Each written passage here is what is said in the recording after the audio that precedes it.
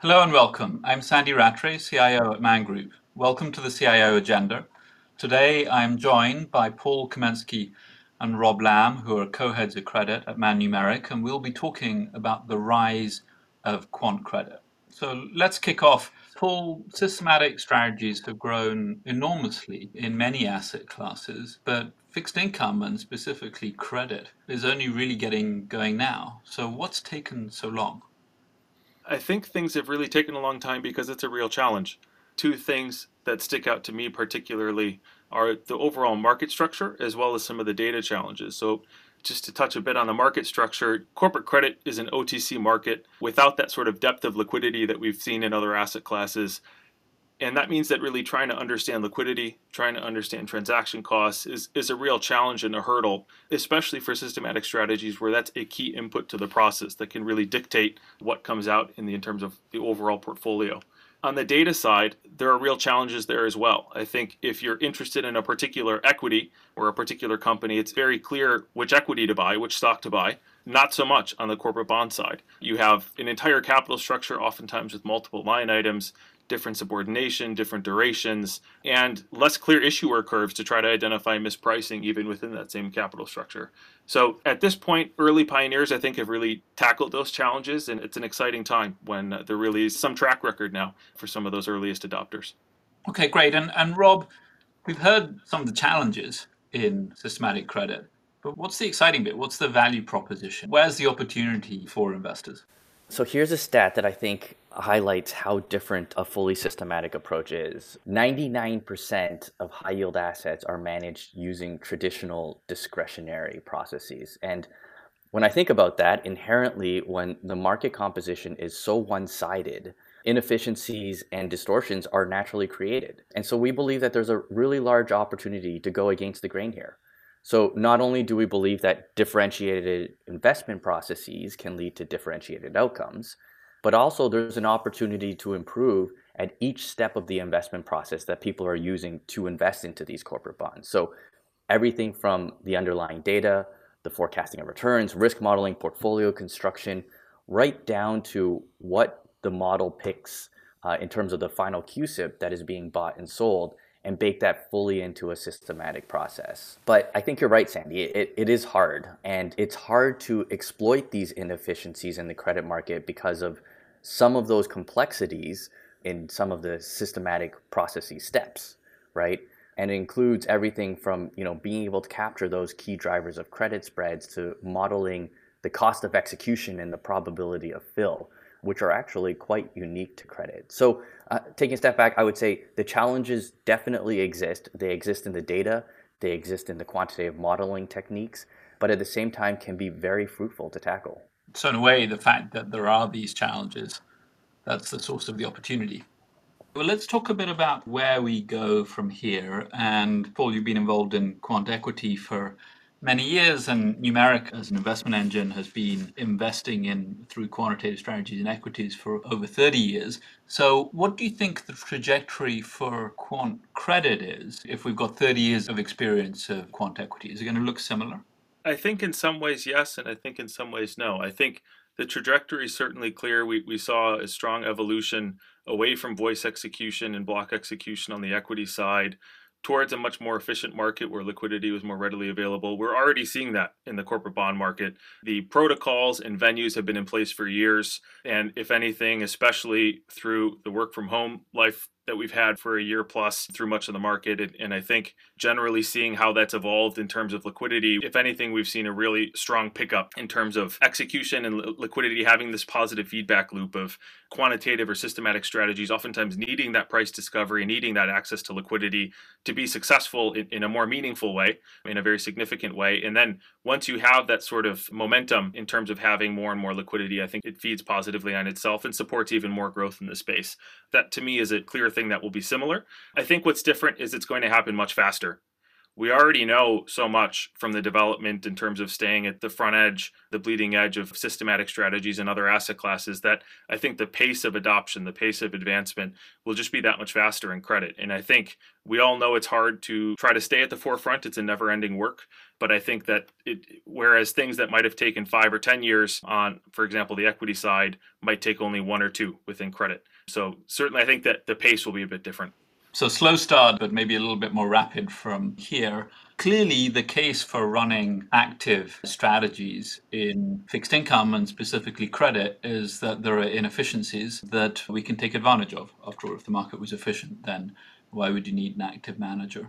So maybe, Rob, you can just give us a little bit of a color from your experience of what are the sorts of inefficiencies that we're looking for? Well, inefficiencies in the credit markets can certainly come from a variety of factors, right? They certainly stem from the fact that there's a very archaic market structure. How you trade corporate bonds, as Paul was highlighting earlier, through phone calls and IB chats, it's the predominant way of risk discovery, which is quite strange and different than other asset classes. Also, the investor base is very different, as I highlighted earlier. So ultimately, I think what this means is that you have humans making human decisions and exhibiting human biases, which are inevitable in human processes. So I think a lot of the analysis that we focus on is around how do you exploit those inefficiencies, whether that's momentum exploiting anchoring biases or informed investor signals exploiting investor segmentation, or even value signals exploiting over or under market reactions. So I think there's a lot of different ways that you can exploit these inefficiencies that really come up in credit markets. I'm sure we'll talk about this later on in the podcast, but we think that there's even more interest and more differentiated ways to come up with some orthogonal alphas around alternative data, which is a relatively untouched area within the corporate credit universe. Being able to capture KPIs and consumer behaviors and competitive dynamics. I think a lot of these quantitative techniques are just simply out of reach for many discretionary credit investors. And let's talk a bit more about the human side of the corporate bond market. At a certain level, it does seem as though it's a much more complicated market. As I think Paul mentioned, a few companies out there have multiple lines of equities, but most of them only have one line, whilst most bond issuers have many bonds, and they may well have different terms associated with them, quite hard to code up into a structure. So do you think, Rob, that we can ever expect fully systematic strategies in credit, or is it likely to have a component of sort of human intervention always? I think there is an opportunity, and we certainly favor the approach of being fully systematic. But I think that the question really targets the root of one of the most challenging parts of a fully systematic process in corporate bonds, is that there are so many different nuances between each of the corporate bonds, whether that's more definitional or characteristic differences around durations and coupons and the impact that might have in the economics of the bond, or even if it's less characteristic based, but more so trading based, i.e., how do you define the transaction cost that you would pay for that corporate bond? Or what is the probability of fill, given that runs are not firm and actionable? I think those lead to significant challenges. But if you're able to tackle those challenges, I think that that's going to be one of the keys to a fully systematic strategy. And I know there are many different flavors of systematic credit strategies, given that this is early days and the definitions haven't been fully defined. But some other people might favor a wish list based approach, where your model actually outputs a whole slew of bonds that you would like to buy and sell. And then you would go out and best practice, try and accomplish or try and fill that list within a reasonable cost. So inherently, that approach would lead to a model versus live slippage, and certainly exposes you to things like adverse selection. So we do think that it is worth it. It is rather difficult to be able to try and capture all of those dynamics, but it enables a fully systematic process in the space. So let's now start to talk about alpha a bit more and factors. And Paul, certainly you may have had the similar experience, but my experience of factors in equities has been that 10 years ago, really only Quant talked about factors. Today, discretionary managers talk about factors in almost the same way as systematic managers do. There are ETFs out there. There are all sorts of different ways of buying and selling equity factors really simply and cheaply.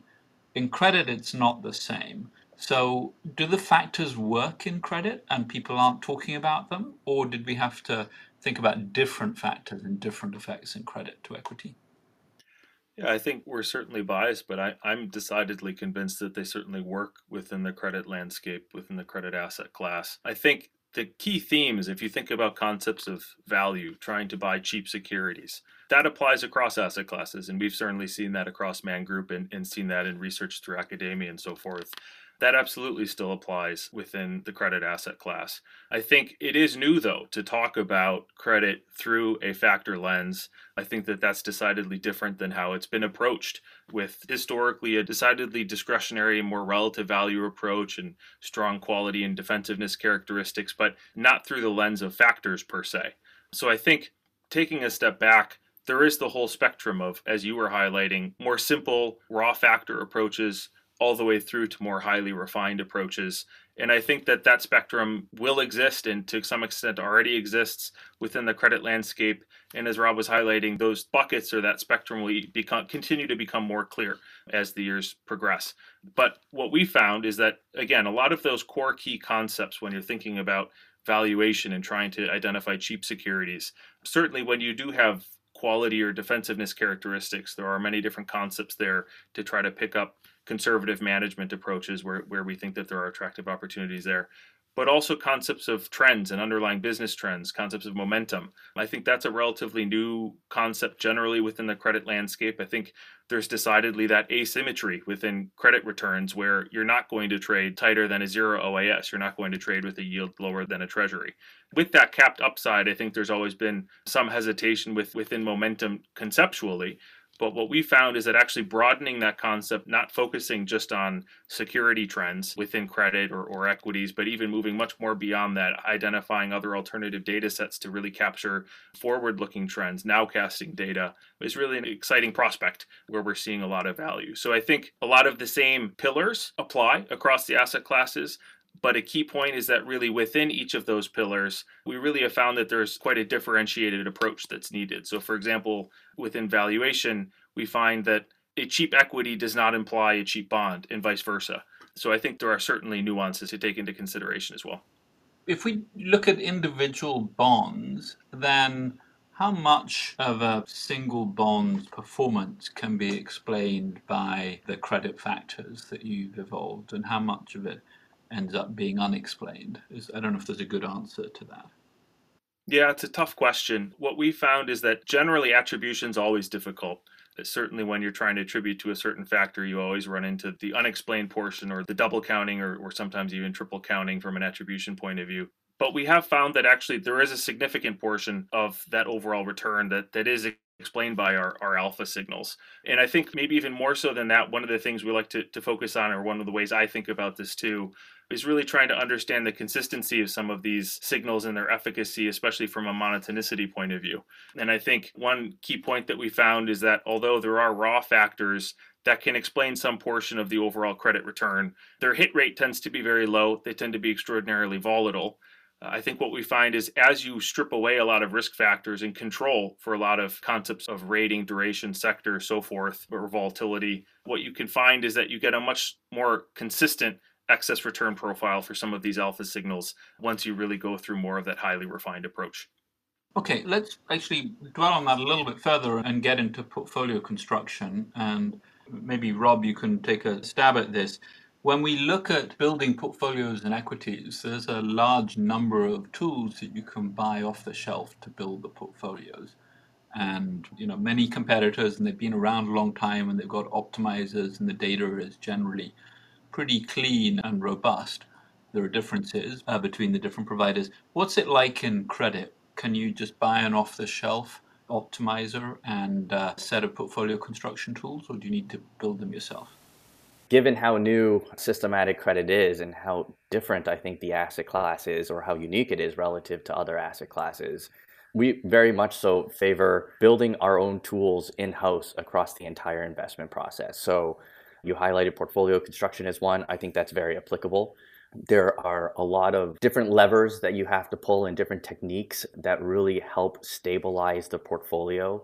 And especially within corporate credit, when the transaction costs are so high and when there is a unique market structure that leads you to also have to consider things like probability of fill. you really need to pull on those levers in order to stabilize, whatever optimizer technique that you'd like to use. So those don't come off the shelf. Those need to be built in-house. But I'd also extend that to things like risk modeling as well, where there are certainly off-the-shelf risk models. We've seen some that get heavily standardized on the equity side.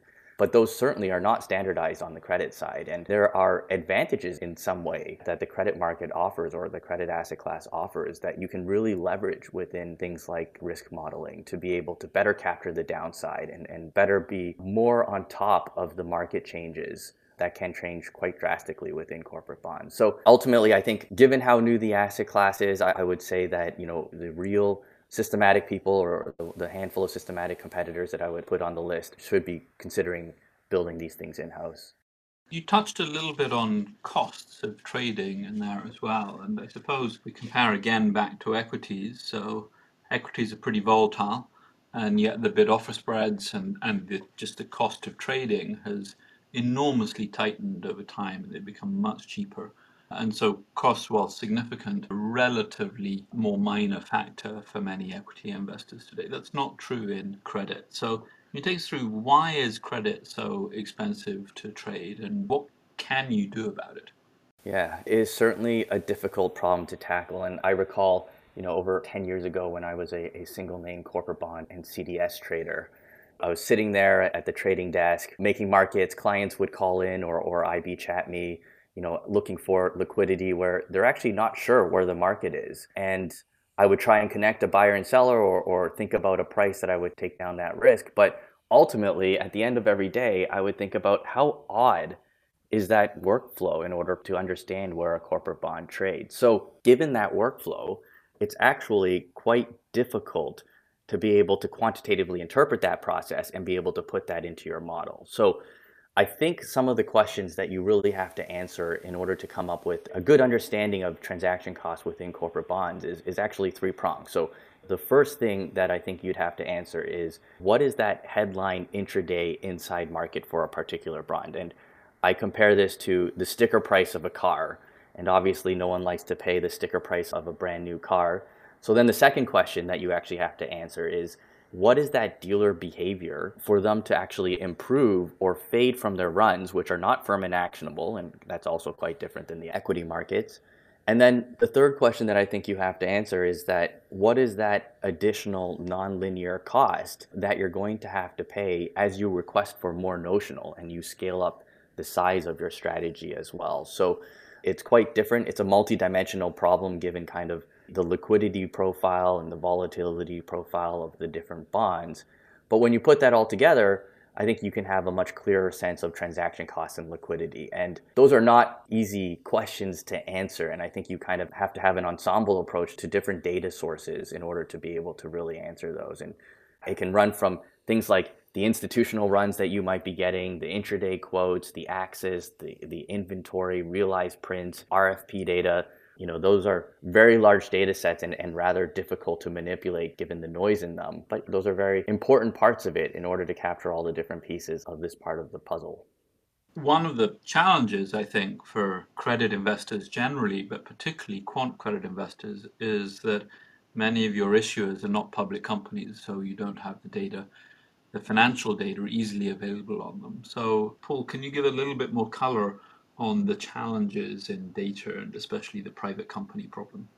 Yeah, certainly. So start actually by highlighting the price discovery and liquidity piece is decidedly one of the most challenging, but I know that we already talked about that. So focusing more on the private company side of things, that's certainly the case. So a significant fraction, depending on if you're looking at high yield or investment grade, there's more so in high yield, a significant fraction of the standard benchmarks for example, US high yield or US investment grade corporate credit are from private companies. That is to say, they have publicly traded debt, they are benchmark eligible names, but they do not have publicly traded equity. So when you try to identify where their financial statement data is or try to source that information, you certainly can't go to the standard standard vendors that have that. You can't go to Edgar to download the 10Qs and 10Ks.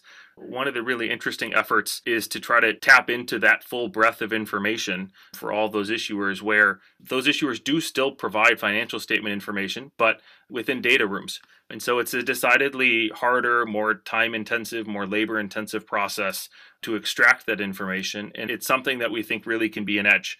And just to sort of drill on all of that just a little bit more, so you talked about 10Qs and 10Ks, which obviously apply to the US market. If you're looking outside the US, is the data challenge harder again? There, I'd say it's certainly on the financial statement side, we see a similar effect. But what is decidedly different is, again, getting back to liquidity. So I think a key challenge, especially when you're looking at trading corporate bonds outside the US, is trading anything that's not captured by Trace. So I think there's a real advantage, a real benefit to having information from Trace, being able to effectively have that tape in very short order with high fidelity information, seeing what traded, how much traded, and at what price. Even with the caps that are in place within the Trace data, you really can get a good feel for where the market is, where things have traded, what liquidity looks like. There is no perfect source like that outside the United States. There are regulated versions of this through MiFID. There are various vendors that have their own sort of give to get methods to try to capture information. But liquidity generally is a partial information world outside of US corporates. Okay, now let's move to the second of my final three topics, I think, which is ESG. So we've had this huge growth in ESG investing in equities. Is the same thing going to happen in credit? Absolutely. I think it's very topical. ESG in credit has gone through such an evolution, right? In the very early days, as equities saw, it was restriction list based. And then it moved into ESG and alpha source, and can it produce consistent returns and actually add value to the portfolio? And then the different ways of defining what is ESG, right? Like, do we want to add on carbon output to make it a little bit more carbon efficient? And then these days, climate is very topical as well. So I think overall, ESG is certainly a topic and a growing area of interest within credit. I think that given the flows and given how much ESG is being baked into new mandates, particularly out of Europe, I think that's going to dictate the cost of capital for many credit companies within the high yield and investment grade market. Even taking that a step further, not only is it going to dictate the cost of capital, but sometimes I actually think it's going to even limit their ability to even access the capital markets at all. So they're going to have to find more expensive forms of capital and kind of manage their liabilities through that way. So I hope this doesn't come off as more greenwashing, because I'm sure there's a plethora of papers that really highlight this topic, but we truly do believe that this is going to be a large shift, a large focus over the coming years. And it's interesting, Rob, that you mentioned cost of capital so early in your answer, because when you talk to equity investors about ESG, they do talk about cost of capital, but they think of it as something which will take many years to start to impact. So you had it fairly early on in your answer. I suppose you're saying that because you think that the investment community will start to reflect ESG into their decisions, and it'll be very directly reflected in the spreads that companies have to pay to issue debt. Whether portfolio managers will add that bond or that issuer into their portfolio, which is the most direct form of impacting your cost of capital and dictating what coupon that these companies are going to have to pay to borrow money. But even taking it a step further than that, it shows up in the data as well. So if you look at ESG data in the corporate credit universe, whether that's high yield or investment grade, there is a raw tilt to that. And that's happened over many years, actually, so not just recently, where companies with higher ESG scores actually quite drastically have lower yields and lower coupons than companies with really poor ESG scores. So the market is telling us this, and they've actually told us this many years ago. And I think it's just really starting to bubble up, and people are starting to see that more. So now let's just move to our final topic of discussion, the future of quant credit. And I've got two questions here, so we'll split them up. But firstly, what do you think, Paul, what do you think the future of systematic fixed income investing sort of holds? What's it going to look like in 5 or 10 years' time? So I think perhaps the biggest change that I'm excited about, certainly, and hopeful for, is to change that number that Rob referenced before, where 99% of high yield assets, for example, are managed by discretionary approaches. No one knows what that steady state number could or should be. But I think directionally, 5, 10 years from now, that number in terms of the percentage or market share that systematic approaches have will be decidedly higher. I think also we will see a real breadth of offerings where certainly we've seen more smart beta type approaches have a stronghold within the equity markets all the way through, again, highly refined approaches. I think that's not really well distinguished right now in the systematic credit space, and I think that will continue to evolve and will continue to segment itself more to really provide a full spectrum of offerings. And I think there's just going to be a lot more familiarity. I think in the early days, you have discretionary managers that are sort of the dominant player in the marketplace. And so the whole credit market was familiar with trying to understand and appreciate those types of approaches. And I think we're already getting to the point where a lot of prospects, allocators, clients, investors generally are starting to appreciate systematic approaches within the corporate bond landscape. And I think that's just going to continue. So that backdrop, along with that positive feedback loop of more and more quantitative strategies entering the market and having that positive feedback loop that we see on the execution side, hopefully, as we've seen on the equity space, meaning that there'll be better liquidity, tighter spreads, lower TCs, I think will be advantageous generally. So very excited about the next 5 to 10 years. And then, Rob, let's just dig a little bit into what might happen with alpha over that period. Typically, when portfolio managers tell me, gosh, it was terribly difficult, I usually think that's great that it was terribly difficult, because alpha tends to be more present in things which are difficult. If they're easy, then lots of people will be seeking the same return and the alpha will go down. So we've talked quite a bit about how essentially systematic credit will become easier. Does that mean we should expect the alpha to decrease over time? The markets are reflexive, right? We see this in many different asset classes. And just by the sheer fact, I think that we know that there's an inefficiency and that we're talking about it today actually kind of decays the alpha to some extent. And I believe that quantitative credit strategies in credit will continue to grow. So it will be natural to see some moderation in alpha over time. But with all that being said, I still think that we're in the early days. And given all the difficulties, given all the challenges that we'll see, it's going to take some time for the market to catch up. So with all that being said, I think that that's why it's also so important to continue to innovate on the research side. My base case is that the underlying insights in our strategies today will actually look drastically different in 5 years, and it'll actually look drastically different again in the subsequent 5 years. So I do expect that moderation over time, but from our perspective, it's just about continuing to push to that forefront of where do you see the inefficiencies at that point in time, and how do you exploit them and express them in your model. Thank you, Paul, and thank you, Rob, for taking us through all the intricacies of systematic credit and the exciting journey which we think the markets and these strategies will go through. You can follow the CIO Agenda on Apple Podcasts, on Spotify, or wherever else you receive your podcast to receive our future episodes. Thank you and goodbye.